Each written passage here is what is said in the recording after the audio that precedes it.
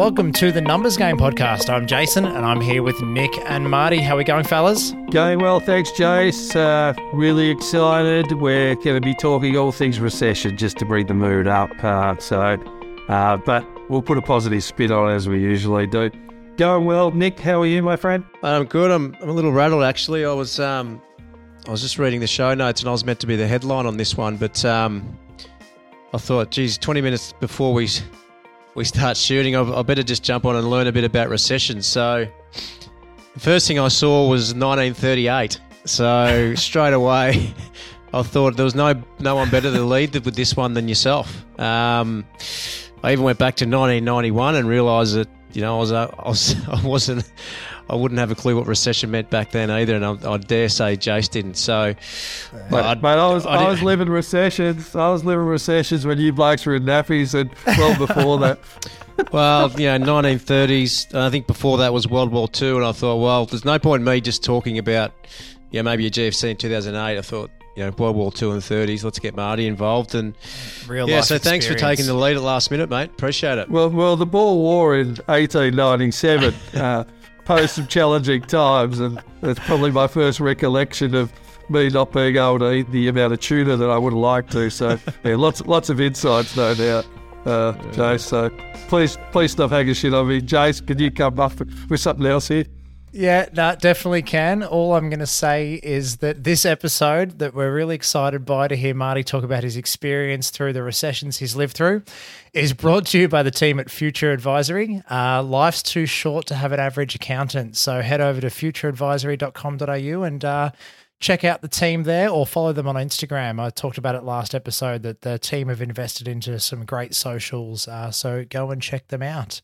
Marty, so all things recession. We wanted to talk about the psychology of recession and the fear of recession. And, I think, again, we've talked about, mainstream media and how a lot of the people that we work with, the clients that we work with, they look up articles on news.com.au or The Age, and they see things on, the main, 6 o'clock news or whatever it is these days, and it fills them with fear of recession. And I'd like to, I guess we should probably unpack of what is recession and why does it seem on the cards? What are all the signs that we're going through at the moment? So let's unpack that. Well, I think, like I said, the basics of a recession is negative growth for 2 quarters in a row, isn't it? Like that's fundamentally what it is.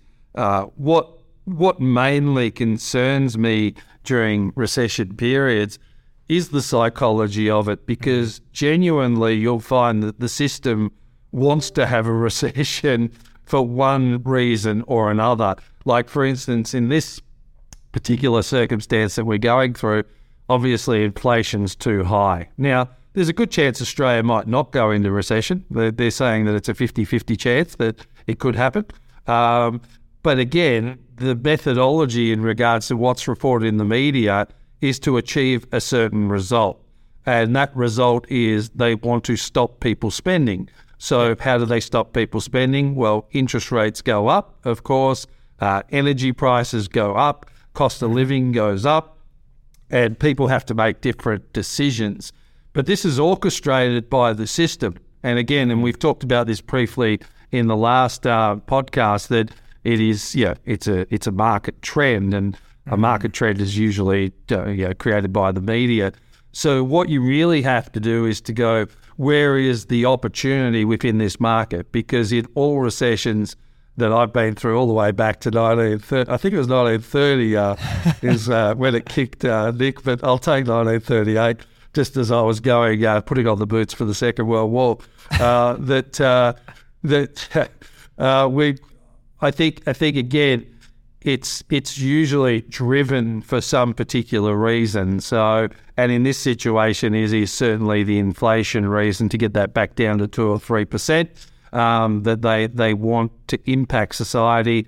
They actually want unemployment to go up, even though it's not going up, in order to get us back into the ratios where they can control what's going on and how the economy is doing.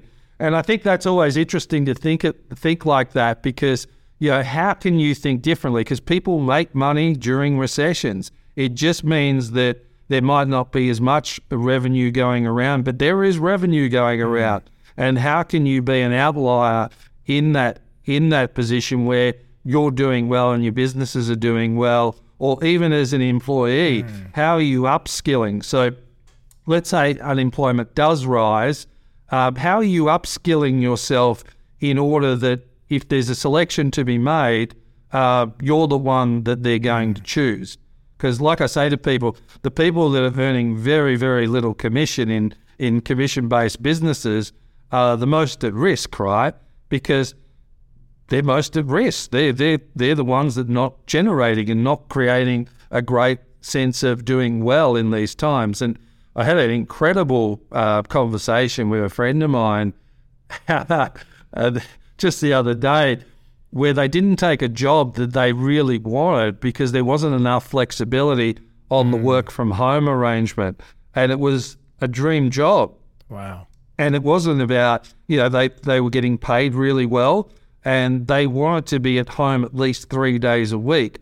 And the employer actually said, well, we'd like you to be in for 3 days a week as a minimum to be, to make sure you're part of the culture and everything. Yep. And they knocked that opportunity back. Now, you can do that when there's a shortage of workers and unemployment is low, but if the tide changes, you could be left out to sea very, very quickly. And I just could not comprehend that decision was made. Now, I'm sure there's personal reasons around it, but I go, if you're in a system that's wanting a slowdown, then you have to put yourself on top of the chain to really put the effort in to stand out. As an employee, as a business, you've got to create better value than the business up the road. You just have to do those things, and those businesses actually thrive. Now, there's always circumstances where businesses do get decimated in various industries, and that's that sometimes occurs. That you can't always stop that. But again, it's how do you place yourself in the best position given an environment that might be more challenging. And but the masses will follow whatever's going on, and that's what happens. It's like 20% of people might be critical thinkers and can think through it, and others will follow the trends and then end up facing the consequences of following those trends and not setting themselves apart. But that's what I've seen in the past, and I've seen people do very, very well in recessions, and I've seen people just fall away. So any thoughts around that? I really liked your first point, just the definition of it. It's too simple. It's too backward toward us, right? And I think the thing you said, it's like if you actually look up recession and do a lot of reading around, it's actually a good thing because it prevents or it fixes a problem that we've got. It's just such a dirty word. I know we're getting dirtier on this podcast, but it's just I just think it's so inflated as to the meaning of it. It's not a depression, and I think when people hear about it, they're like, they think about the Great Depression and everything's going to fall over. It's like, no, it just means that we haven't. Our spending has actually gone backwards for 2 quarters, and if it doesn't hurry up and do that, then we're not going to be in a better position as an economy holistically. So, I think. I think what you just said was brilliant, Marty, about how you position yourself to make sure it doesn't impact you, but don't think about it as this negative thing and the world's over. It's the start of better times, I guess, is another way to... Takes out inefficiencies, doesn't it? That's what it does. It just recalibrates everything. And even at Woolworths last night, there was one lady on, and there was only one lady on, and there were about 10 checkouts. And I said... you're a bit light on, given the amount of shoppers still at 9 o'clock at night. And she goes, well, they're cutting costs at the moment. And I said, well, why are you still on? She goes, because I'm prepared to work hard and work late. So she goes, I want to fill that need. And I go, well, good for her. I thought, good on her. She's standing out and she's willing to do the work that others aren't prepared to do. So she gets the opportunity. Now, others might not want it, but at some stage they might want it again. So it's it's just interesting around how some people will step up and other people will stand down, and it's I find it fascinating. What do you see, Jace? You obviously deal with a lot of businesses. the talk about recession. Is there a negative? Yeah, did people come to you worried about it, or did people come to you and say, "Look, there's a recession. I don't really think about it." Like, what are the conversations you're having with your clients around what it means for them, or don't even bring it up? I don't know. I'm just curious. I'm definitely going to go back there, but I'm just going to touch on the Woolworths thing that Marty just said from a timeliness for the episode. I read a thing this morning around Woolworths as well, which I found really interesting. There was this big article that came out around somebody had a receipt from a couple of months ago and they'd bought pretty much the same basket of goods. So CPI, Consumer Price Index, and how we tell if there's inflation is usually the increase in price of a basket of goods. And anyway, so the receipt was shown from a couple of months ago and the same basket of goods was $100 and now it's $140. So these particular goods had gone up by $40 in the space of a couple of months. And the examples were like Woolworths had this, sparkling mineral water that was 75 cents and it's now $1.50. It's a 100% price increase on that particular good that was in the basket. There was something else that was $4. It was now $6. Again, we've got a 33 or 30 something percent, price rise. So you average that out across the board, and this particular basket of goods from Woolies went from $100 to $140 in the space of a couple of months. That is a huge increase. So again, and I just share that, because it took me by surprise, how often I'll walk into Woolies, throw a bunch of crap in the basket that I buy every week and tap the card. And then a couple of weeks, with my little spendings account, barefoot investor style. And, I've noticed at the end of some weeks, there's been less there. And I'm like, well, hang on a minute. Like I'm buying the same coffee from the same place and the same basket of goods, but I got less money at the end of the week. Like what's going? And so take check. You need to kind of pay attention to what you're buying and how the price has changed. If you're going to be paying attention to this recession and inflation and whatnot, it's not to be fearful of it, but it's to make informed decisions. Like don't get caught out by it and realize too late that you've spent that extra money that would usually have saved. So that was an interesting thing from the Woolworths thing. So thank you for bringing up Woolies, Marty, and good on that lady who's willing to put in the extra hard yards and get those shifts that nobody else is getting because the robots and the machines are doing all the checkouts. Yeah. And Chase, you're right. It's like the system's there to support the system. So again, that's you have to acknowledge that the system doesn't care that you're emotional, that there's less money in the account, and that's annoying to you. You have to be a critical thinker to think, maybe I go and shop at the local groceries, or maybe you have to, because the system creates habits and then you create habits to match the system. So you've got to be a critical thinker, think about how am I going to orchestrate this differently given this time. And like we said, it might not be a massive tweak, but a few tweaks here and there can make a big difference to make sure you're okay, and then you're in control of your own system, which is your life, and then you can thrive within it regardless of circumstances externally. But otherwise, you just get swallowed up. Eventually, you're short 100%. On cash, and then there's problems. So, yeah. 100%.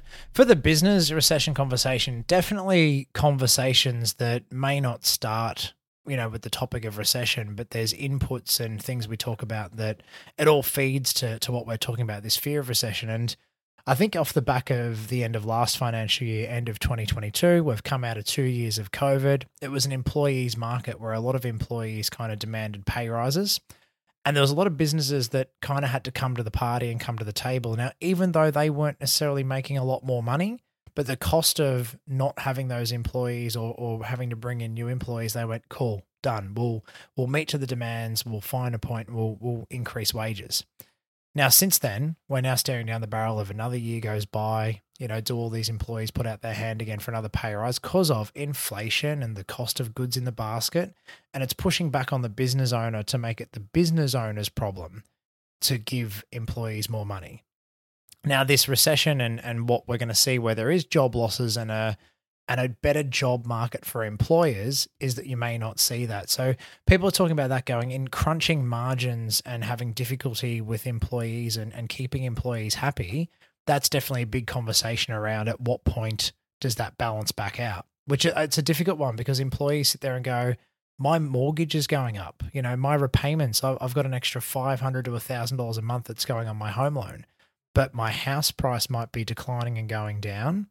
And I need more money in my paycheck to survive. So, there is some turbulent times ahead and you've got to know and understand how to have these conversations. And get ahead of knowing how to talk to people about this and what the inputs and outputs are going to be of recession, inflation, and all these kind of fears that are being thrown around and discussed. But more and more conversations than ever, Nick, and business owners who, are resilient and have been through COVID and, as you said, have pivoted and changed, continue to need to be across this and not bury their heads in the sand. And whether it's the basket of goods that they're buying, which are carving into their margins and reducing their profits, they need to be across so many different elements, or the rising cost of the business loan they took out to help fund a purchase in the business, all things that are just, really consuming that headspace at the moment. And if you do let the fear of that recession kind of take control, you'll be paralyzed from making decisions on how to push forward.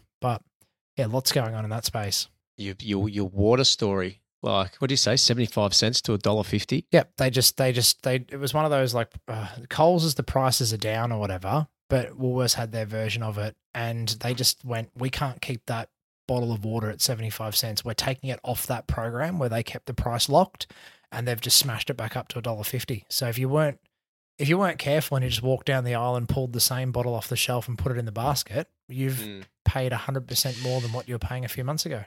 It's crazy. Well, they might be boiling water in a jug and filling up their own bottle moving forward. I was pretty happy with my soda stream now. I was the guy that was buying the 75-cent bottles for a long time.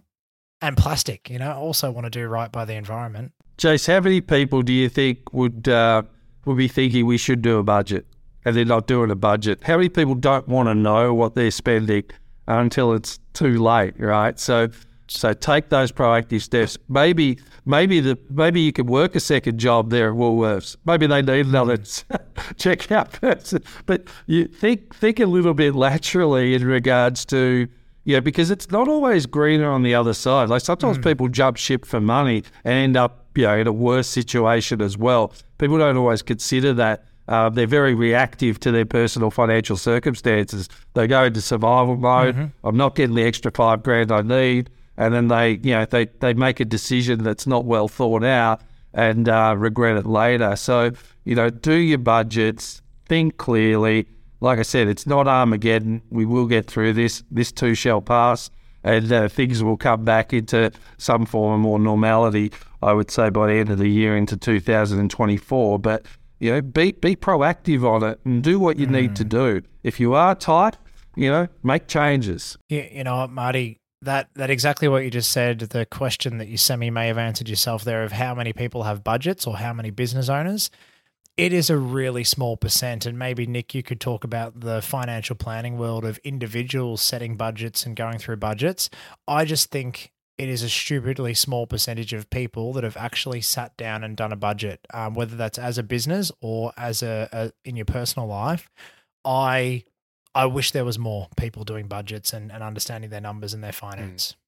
It's so simple, but at the same time, it seems to be so hard. And when people come in for a financial plan, no matter whether they've got combined income of $100,000 or combined income of $500,000, we always start with the budget to understand the inflows and outflows of cash. Otherwise, you can't really build a plan if you don't have a good footprint of what's going on. So it's one of those things where I think you said it well, but I think maybe Marty said it, but people don't want to know about it. And these days, to your point about the tap and go, people just don't know what they spend. They get to the end of the month and there's no money left, which is absolutely ludicrous.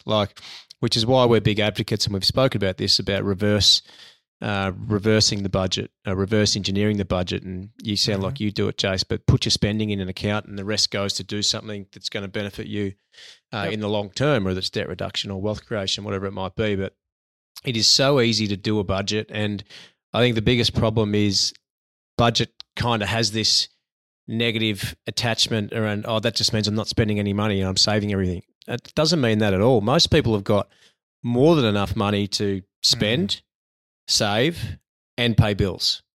And all that happens, if you don't have a lens on it, you spend more than you should be spending. So, I think, everyone should do it, and everyone should set it up so it's easy to do. And, geez, it's a real worry if businesses aren't doing it. It sounds like they're not, because particularly if you've got responsibilities such as staff and superannuation and tax, geez, you really need to be doing a budget and reviewing it and sticking to it. I think it's definitely one of those things that we've said it time and time again, is that if you're unsure or you do have fear or you are scared, is that you got to start somewhere. And if you're not willing to do it yourself or don't have the skills or knowledge, that seeking professional advice is a fantastic place to start.